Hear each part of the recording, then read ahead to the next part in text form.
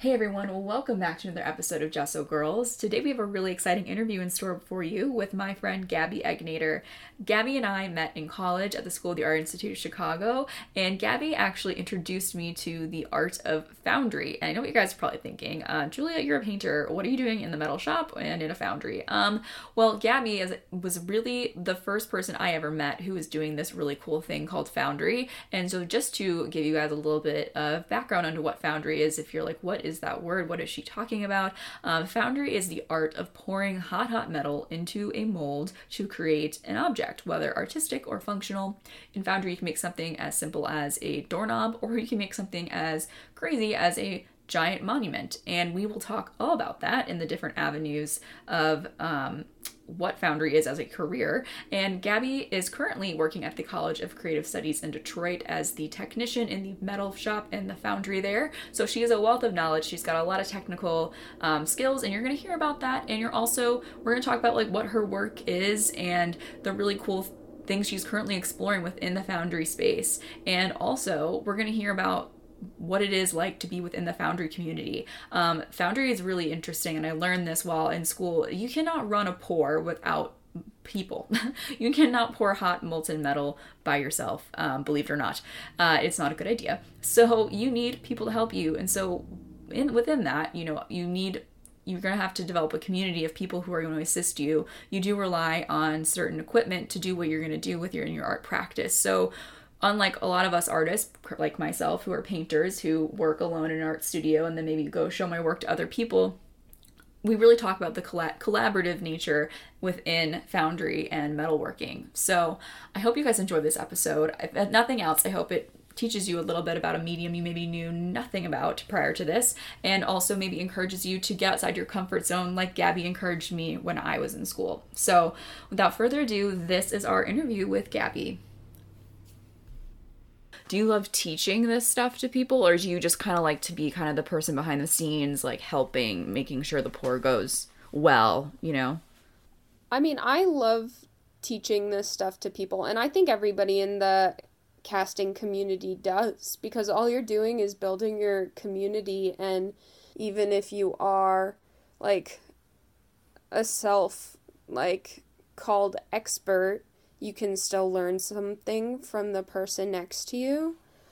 And when I'm teaching this stuff, a lot of what's going on in my mind is like trying to keep Foundry alive, given the fact that it is, I don't necessarily like to use the word dying art, but it is definitely getting shut down in educational settings and is being underused and undervalued.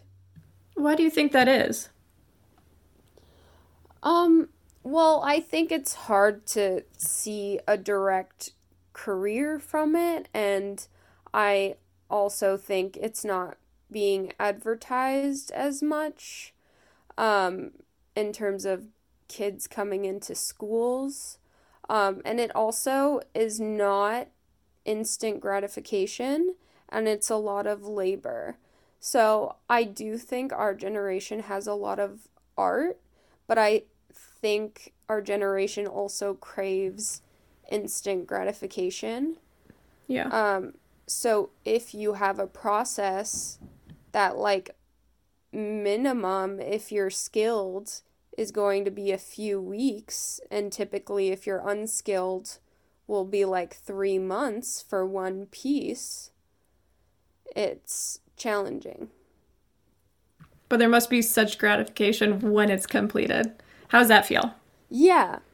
I mean, it's awesome. I love doing foundry work. I definitely experiment with scale of pieces and change up techniques every time to learn more about the process. And it's every single time it's going to turn out a bit different. So it's like the same thing with ceramics, right? You put your piece in the kiln and you don't know how it's going to turn out. And like once you close that mold, you don't know how it's going to turn out until you open it. And that's very much like learning how to go with the process and learning how to move with variables through your artwork. What are some projects that you've enjoyed doing in the past or currently working on? I don't know if I have, like, in terms of art pieces, I don't think I have a favorite. In terms of projects, I would definitely go back to when I made my first furnace in undergrad. Because it was very much like a leap of faith project. So I was like very invested in Foundry. I had taken several classes. I was a teaching assistant for a few of them. And my last year, there was the stress of facilities. Like, what if I never get a comparable facility to what I'm used to working with? And I don't know where I was going to go. I didn't have any jobs lined up or any prospects, but I knew I wanted to be able to cast. So I started building a little baby furnace on wheels. And to a certain degree, I had no idea what I was doing, because the way that Foundry is often taught is like, just do it and then we'll figure out how to fix it when it fails. Yeah. So I was working on this furnace and I had guidance, but it was still very much like, just do it, and then when you fire it, you're going to have to change things. Like, you're always going to have to adjust to your environment. So I started building this furnace, and I probably finished it a couple months before graduation, and it was just sitting in my, like, second floor apartment in Chicago, until I ended up coming to Detroit, and I found, the casting community here, and it was a great experience. I told them, hey, I have a furnace, I want to fire it up, and they were like, hell yeah, bring it over. Yeah. I have actually a career question, because it's funny that you said before that you were like, I didn't see a clear path, because from the outside, I actually thought you were probably one of the few people that I felt like had a clearer path. You had an internship, right, at Kohler. I mean, by Kohler, we mean like the people who do the bathroom stuff, and I never even thought about like, oh wow, like, yeah, they have to have people who cast their stuff, and there's not that many people who know how to do it like you. Yeah. So when I was at Kohler, it was, I think, 2 years before I graduated undergrad. And when I was there, I was actually doing the ceramics program. So Kohler has what they would term like a show factory where all their high-end pieces are made, and it's in the town of Kohler outside of Sheboygan, Wisconsin. And so they have showrooms and tours of the grounds, and like a hotel and a spa, and it's a very interesting place to spend time, and it's definitely worth doing the tour if you're ever around. But I was there for a summer internship for 3 months, and their artist in residence program is broken up into 2 spaces of the iron casting space and the ceramics slip casting space. So when I was there, I was helping artists make molds for their slip casting for the pieces that they were making during their residency. But I was able to have my own little studio space and use the materials and still sneak over to the iron side and visit and see what they were doing over there. But it's all like the iron that the artists are using are the same material as what the bathtubs are made of. And the slip that we were using is the same slip that all the sinks are made of, that all the bathrooms are made of. And if you wanted to fire anything, you had to talk to the guy who was loading the kiln and sneak your pieces between the sinks. as they Okay. were being moved into the kiln. That's so funny. Wow. That's Yeah, awesome. That's it cool. was an amazing experience. Yeah. Yeah.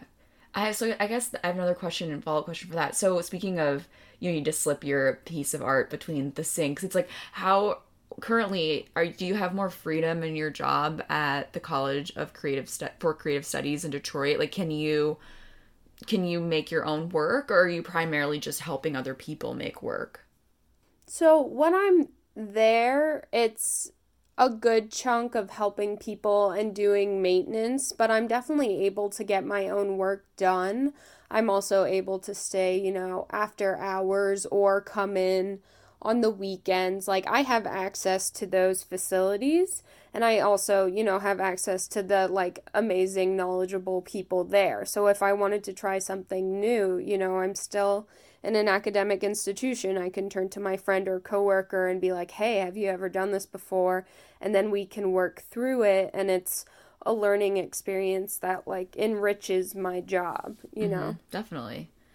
And then, so in terms of that too, so are you currently working on any particular pieces for a show, or how have you?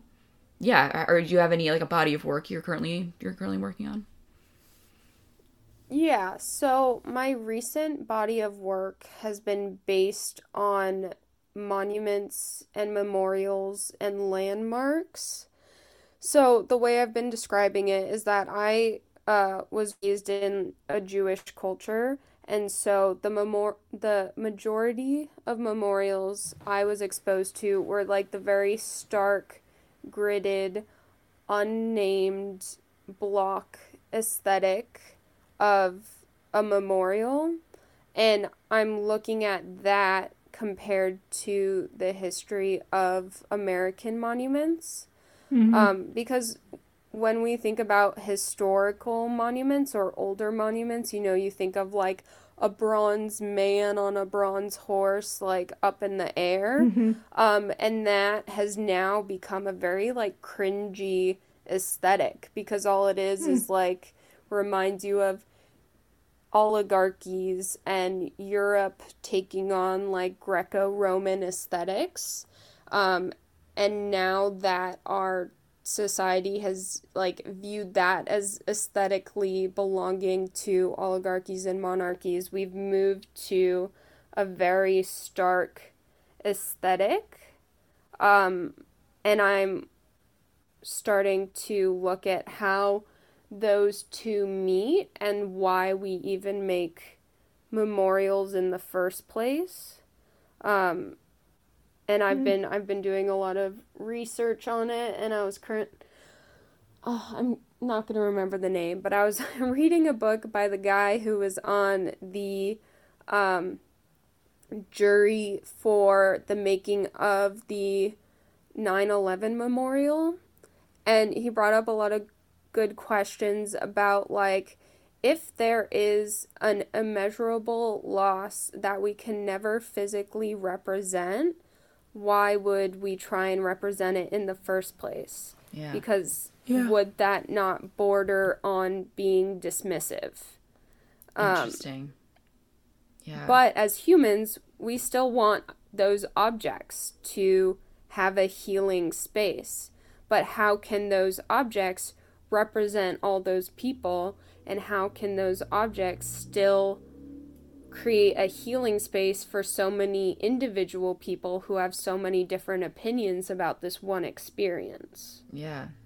That's really fascinating because I That think, is- like you said before, actually, I think the whole monument thing is a very interesting topic, obviously, because right now people are trying to, like, take down monuments and take down, Very relevant. very relevant. And most of those that are being, taken down currently just represent, like, one individual, or seemingly so. It's like, one kind of experience of this one person. And yeah, the era we're in is more when we do make monuments, it has to do with some kind of event that's happened.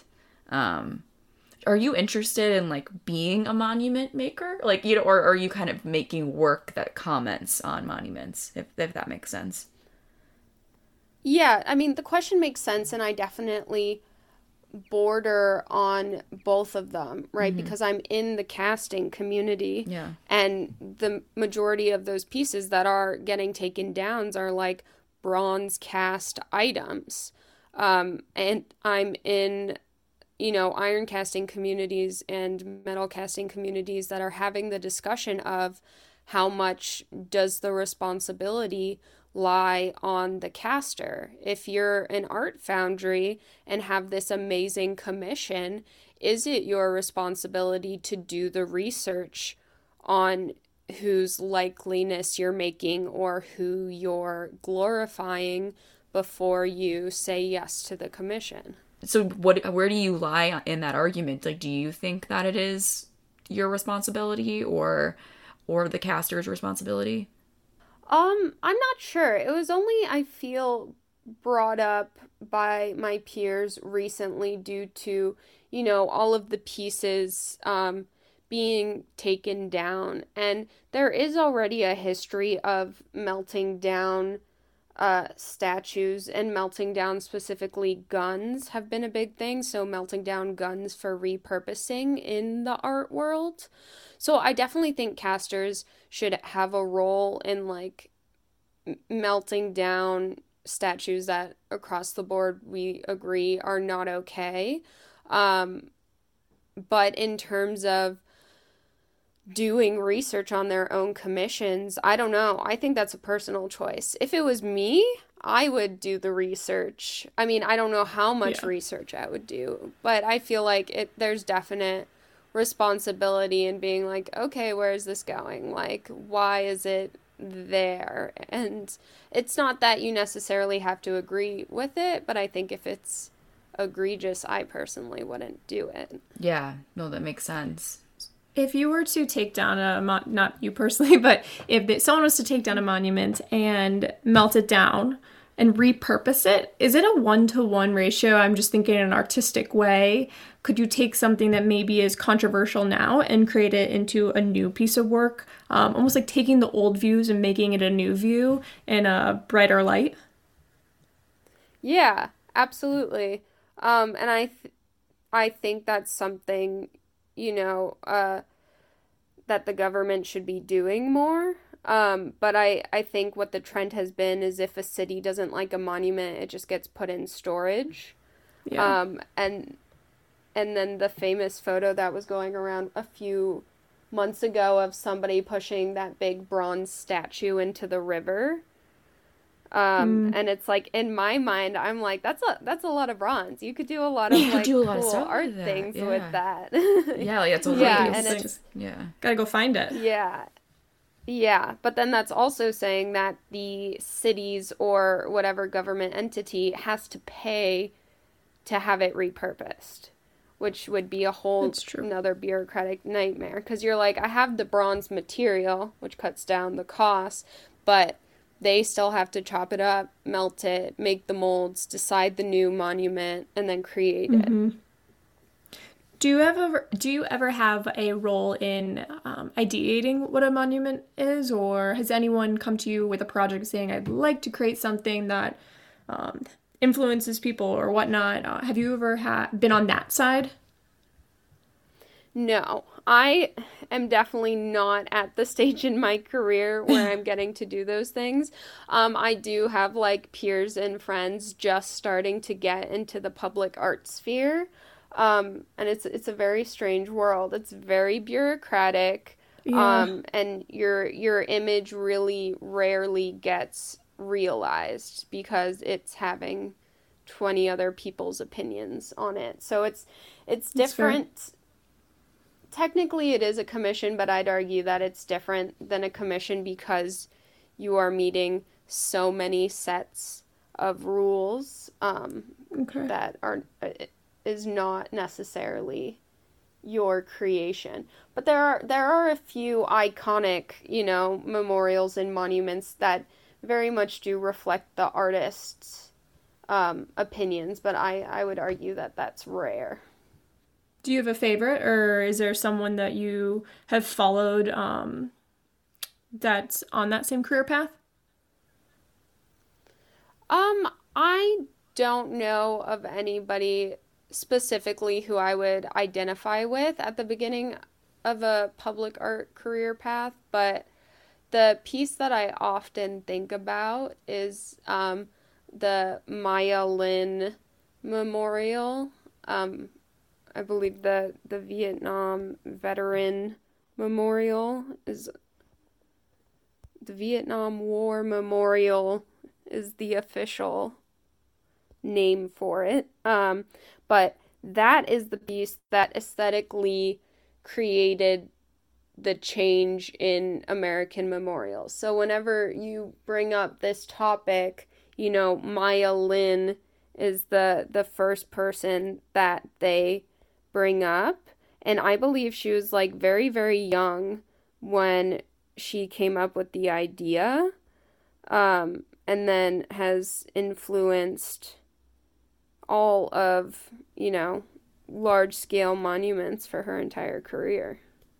That's amazing that she was able to she kind of was like the starter of that whole shift in the mood and like how the aesthetic. That's pretty incredible. I didn't realize it was kind of like one monument, or I mean, it's not probably just one, but like there's kind of is like a bit of a time marker of like, yeah, it was that one that really changed everything. Yeah, so I can just restate it that Maya Lin was 21 years old when she designed the Vietnam Veteran Memorial. Wow. So she, like, that is why this, like, moment and this memorial and this person has become so iconic. And because as far as I know, that's never been done before. And it hasn't really been done since then. So she is definitely someone to look up to. That's cool. That is really cool. I know you said you're potentially interested in grad school. Is that the next step for you, or what do you see as the next step in your career? So right now I have the technician position at CCS, and it is an amazing gig.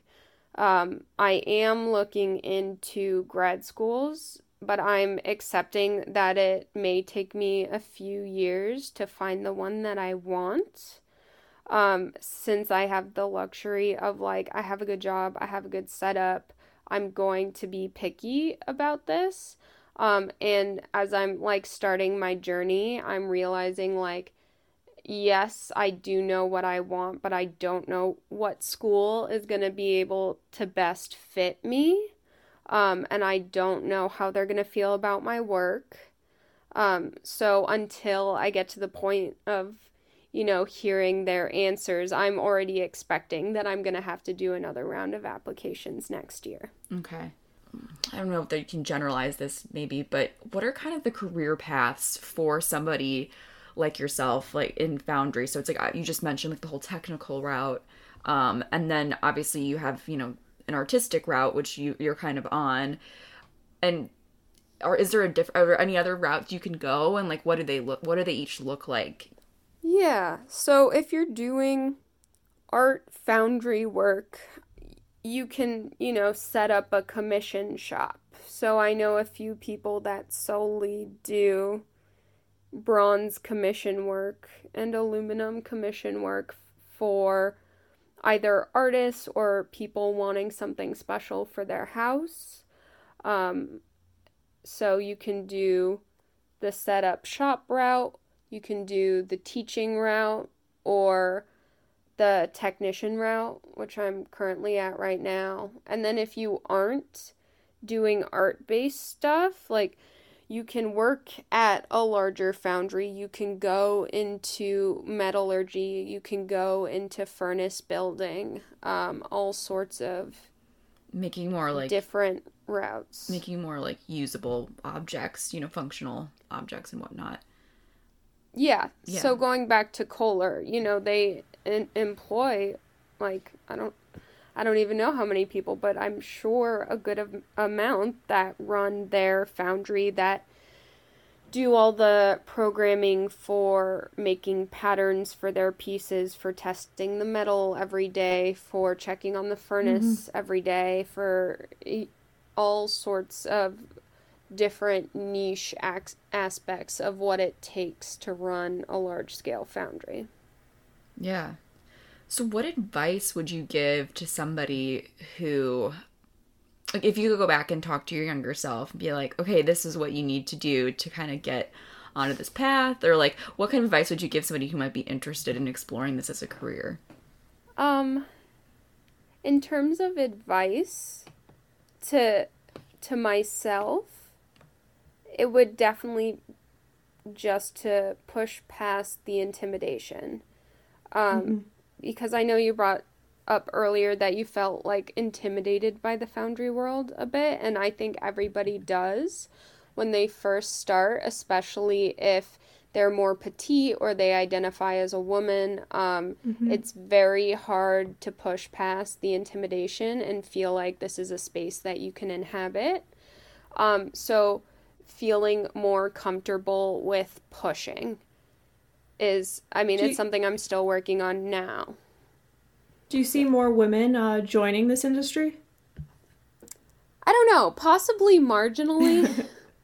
I think I've purposefully looked for spaces that have more women in it, and I actively like recruit or support women in those spaces.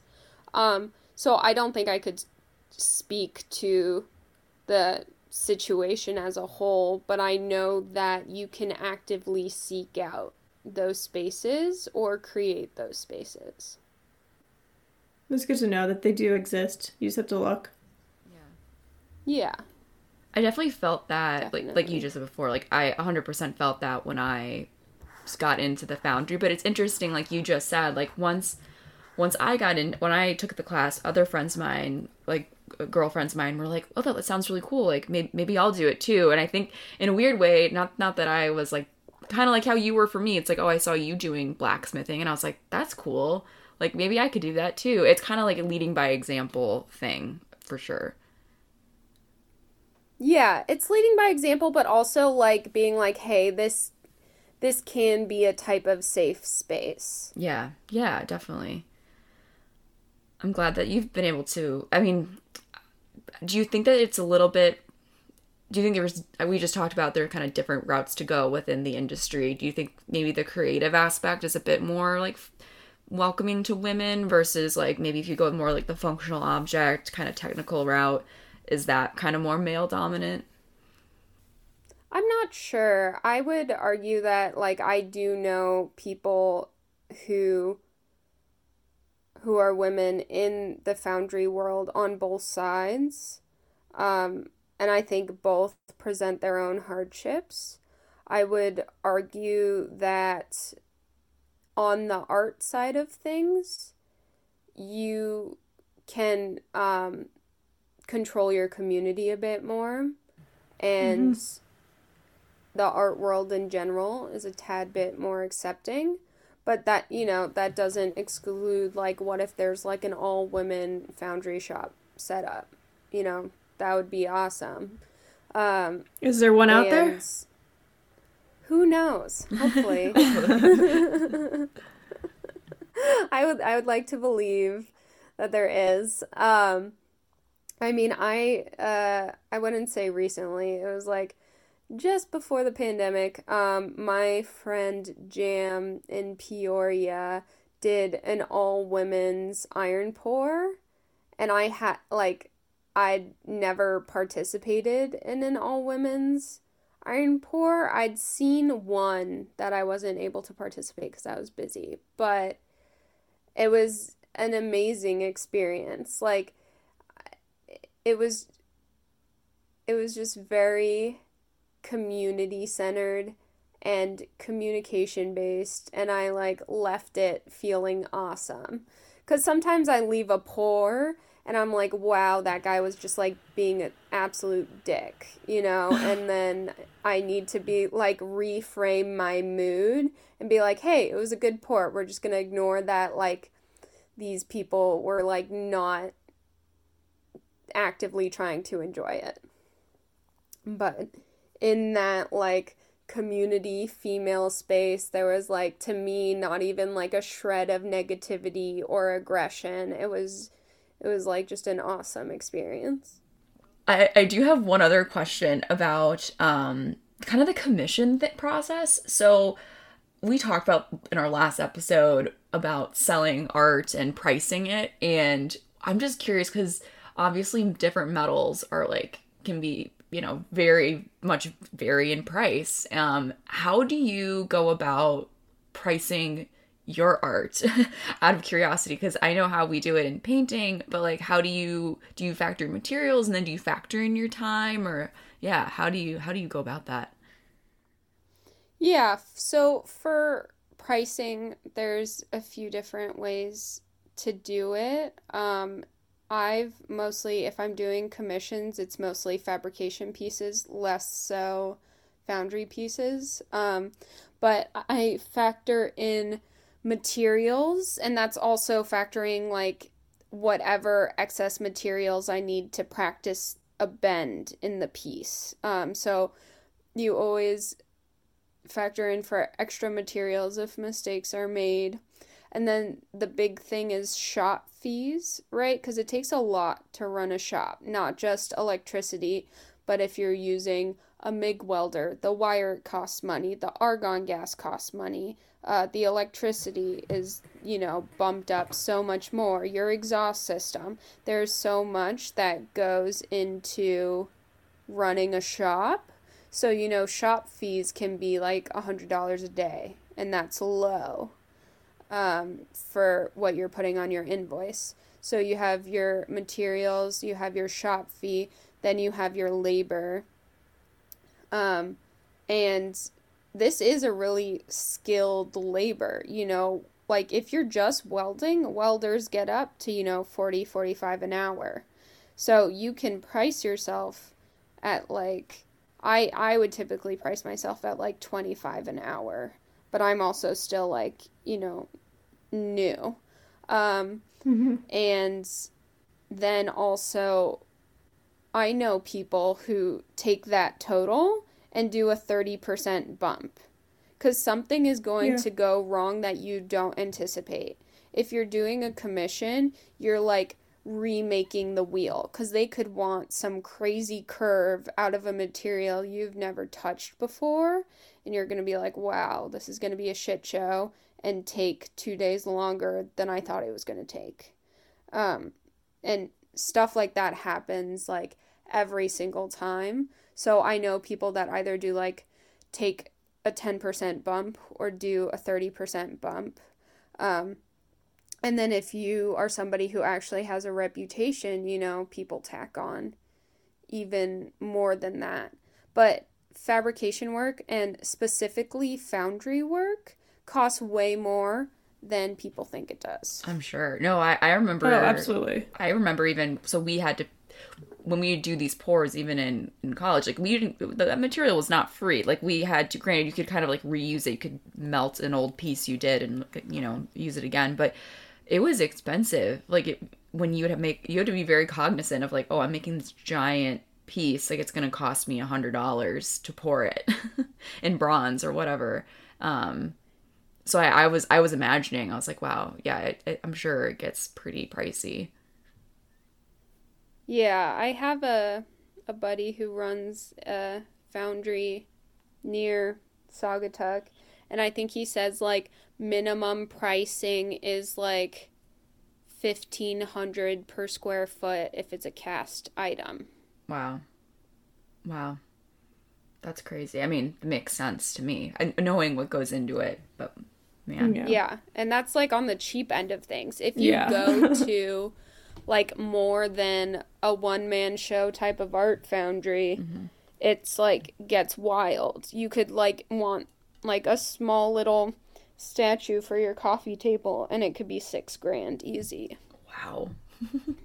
That's nuts. I mean, I guess I'm trying, part of me is kind of like, so who buys that? I mean, obviously like really rich people, but like or like companies, like will do it, or who are your general clients? For me, I only did commissions for other artists. But for my friends who do fabrication and commissions for their, either part-time gig or full-time gig, they all know one or two rich people each. Okay. They all each have their own person who has a huge house that always needs some sort of restoration. And so then they go to this same person and they're like, hey, I want a bronze table, or hey, can you redo this railing on this side of the house, So it's just small jobs that they always come back to the same person. Interesting. Okay. And I'm sure if you ever got hooked up with an architect, or somebody, some other general contractor or something who, frequently needs metal work done, you probably would start to get consistent gigs that way, maybe?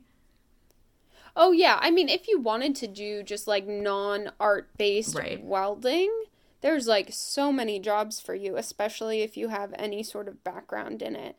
You don't necessarily need certificates. That's only if you're doing very specific jobs. But if you took a few community college classes, you could get a lot of railing gigs, balcony gigs.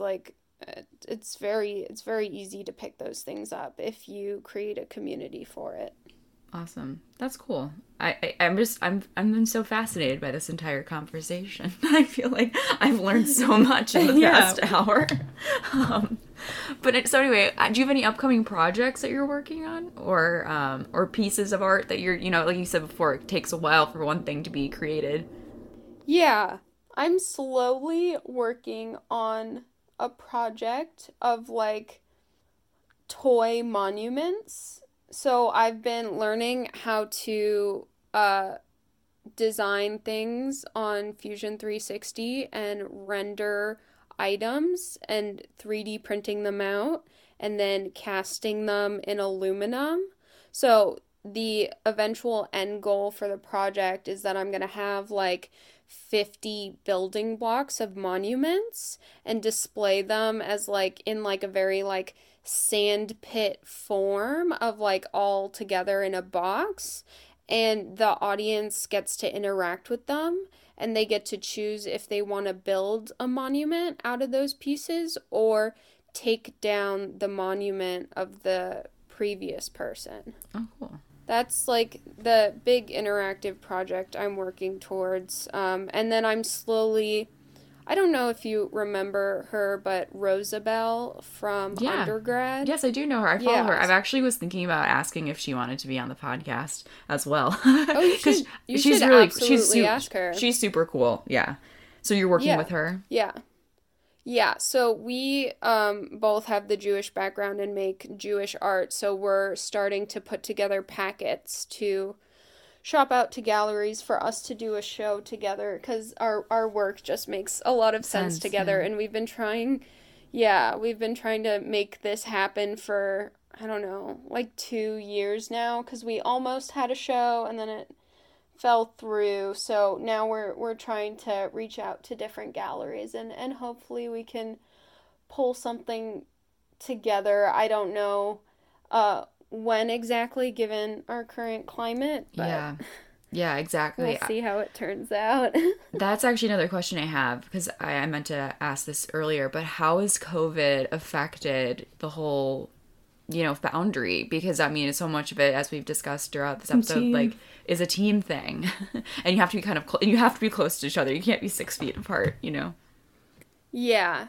So since it's not an specifically iron facility, you can keep a bit more distance with the gas furnace, because you're mostly on other sides of the shank holding the crucible, and I guess the skimmer has to get close. But this semester we don't have any classes in the Foundry, because typically our Foundry gets the most use from the continuing education program, and they canceled it for this semester, and our credit class usually runs in the winter, so we'll see what happens. I work at a college institution, and they've definitely been trying to figure out the pandemic situation the best they can, but there's definitely been a lull in the amount of people coming in and doing their work, just because, you know, everybody is hesitant. Yeah. Makes sense. And then in terms of like galleries, I mean, we've talked about this before on the podcast too. We feel like galleries have also been hit like extremely hard during this. I mean, people aren't congregating, and like, you know, I think also just in general, correct me if I'm wrong, I feel like galleries for a while now have kind of been like dissipating. I just feel like so many people buy work online now. I don't know. What are your thoughts on that? I could be wrong. I do feel like galleries are becoming less and less, and I mean, it may be because it's going online, but I also think it's just an outdated system. I think so. It's like an outdated, unfair, hierarchical system. Yeah. That people are realizing, hey, I can be an artist without gallery representation. Not having to give 50% of my piece to absurd. them. Yeah. Yeah. Like the cost. Yes. So unless they are like a thriving gallery that truly has an amazing list of people who buys from them, it might not be worth it to a lot of people. And to be honest, like the few people I do know who've had gallery representation for like a year or two, like got like close to what I'd call scammed by it. Like, you know, you give them their piece and then they, you know, drag their feet about paying you, or like, oh, I forgot I still had this piece. You know, if you do want to be represented by a gallery, it like has to be one that you trust. Not just somebody that will take you and you're like, oh, I feel like this is what I should be doing, because majority of the time they're going to want 50%. They might not let you show with anywhere else, and they might not let you make your own sales. Yep. That is insane. I don't think a lot of people understand that. Like, you can become really beholden. Everyone, because I get questions all the time. Like, are you in any galleries? And I'm like, no, and I'm happy about it, because they also can, like, say, for example, if you decide you want to have a sale on your art, like I want to do like a spring clean out of my studio. You have to like get that approved with them, because they're going to be upset if like you're selling work cheaper, because people are going to want to buy from you directly then, you know, and then they don't get the money. And it sounds like a nightmare to me, actually. Yeah. Yeah. And I think, again, that's speaking about old school galleries. I do think there are, specifically in Detroit, there are a lot of younger galleries here that do function as galleries, but respect the artist much more. Yeah. So there's a play in there of if it's beneficial or not, and you really might not know unless you're with them for a year and you're like, oh, I feel like this like hasn't helped my sales, or I feel like this is limiting. And so, and I think it depends on the type of work you're making, because I think galleries would want, you know, like a substantial amount of work. And if you're only making, like for me, if I'm only making one or two big things a year, then it doesn't necessarily lend itself to a gallery, unless I'm making something, you know. I think typically the rule is, unless like, you know, I rarely make things that would be worth between $500 and $1,000, which is typically the buying range that people want to buy. So it's not saleable in that way. And I view my own stuff as like, I would rather make money from teaching workshops than, you know, trying to sell off. Yeah. And that makes sense. I think we talk about this a lot on here, just because it's a question we get all the time about selling work. And it's interesting because I do think that there are certain mediums that don't lend themselves as well to like selling to like a consumer culture, you know. And there's other, and in that case, it's like, yeah, you kind of do have to rely on the other aspects of what you do, which is what you do is a craft, you know, it's like a total, like a skill set that most people don't have. So you can totally sell that, you know, like your skills, like you just said. Yeah, definitely. And that took me a while to realize, because I also had to see other artists do it first. That like it's not like not all artists need to sell 2 to 3 pieces per month, you know? Like you have a residency fund you for a few months. You get a big grant for a project. You do 1 to 2 big projects a year. You're doing workshops and lectures in between. There's like so many ways to function as an artist without being beholden to like, oh, I need someone to specifically buy my work. Yeah. Yeah. And that's okay. Like both methods like are fine. Like no method is better than the other. I think when I was fresh out of art school, I was like seeing all my friends who got grants or got in residencies, and I was like, oh, I'm not doing that. Is something wrong with me that I'm not doing that? And then, or I saw other artists who were selling paintings like, you know, every day, and I'm like, okay, how do I like fit into this equation here? Like, what's the formula for me? Yeah, and I think it's like such an individual choice, but I also think it goes back and forth. Yeah. Like I could for a year be like, hey, I want to sell small scale castings for a year or two and sell a few of those a month. It can go back and forth, and it can be a blend of both for however long you choose to be an artist. Because like the way I see it is like I was just doing the residency circuit for a year, and then now I'm doing the technician thing for, I guess, like a year and a half now, full time. And then I'm sure after grad school, I'm going to go back to the residency circuit, and then I'm going to try this. And it's always going to change and evolve. Yeah. It's really interesting. Well, thank you so much for coming on here, because like I said before, I feel like I've learned so much in this past hour about like, I don't know, it's just so, it's cool to hear about different types of art and like how it works in the real world. You know, like it's one thing when we met in school and we're kind of like in that bubble. Yeah, and I think what's fascinating is that just opening people's minds to the new, like creativity and art is not just, I think it's easy for people to bucket it as you're either a painter or a designer, or like your field doesn't get the credit and attention it deserves. It's an extreme skill set and knowledge in order to perform those tasks. And we really appreciate having you on this morning. Yeah, awesome. And then also, where can our listeners like follow you, see your work, like see what you have, any of your upcoming projects that you have going on?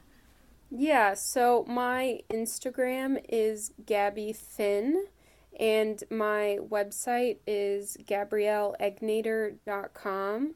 So most of my finished work is up on my website, and most of my iron pours and travel is via Instagram. Awesome. Well, thank you so much again. Yeah, thank you so much for inviting me. I had a good time. Yeah, thank you so much for listening. And as always, if you could leave us a review or let us know what you learned or what you liked about this episode on Instagram or in a review, that'd be fantastic. And we'll be back on next week.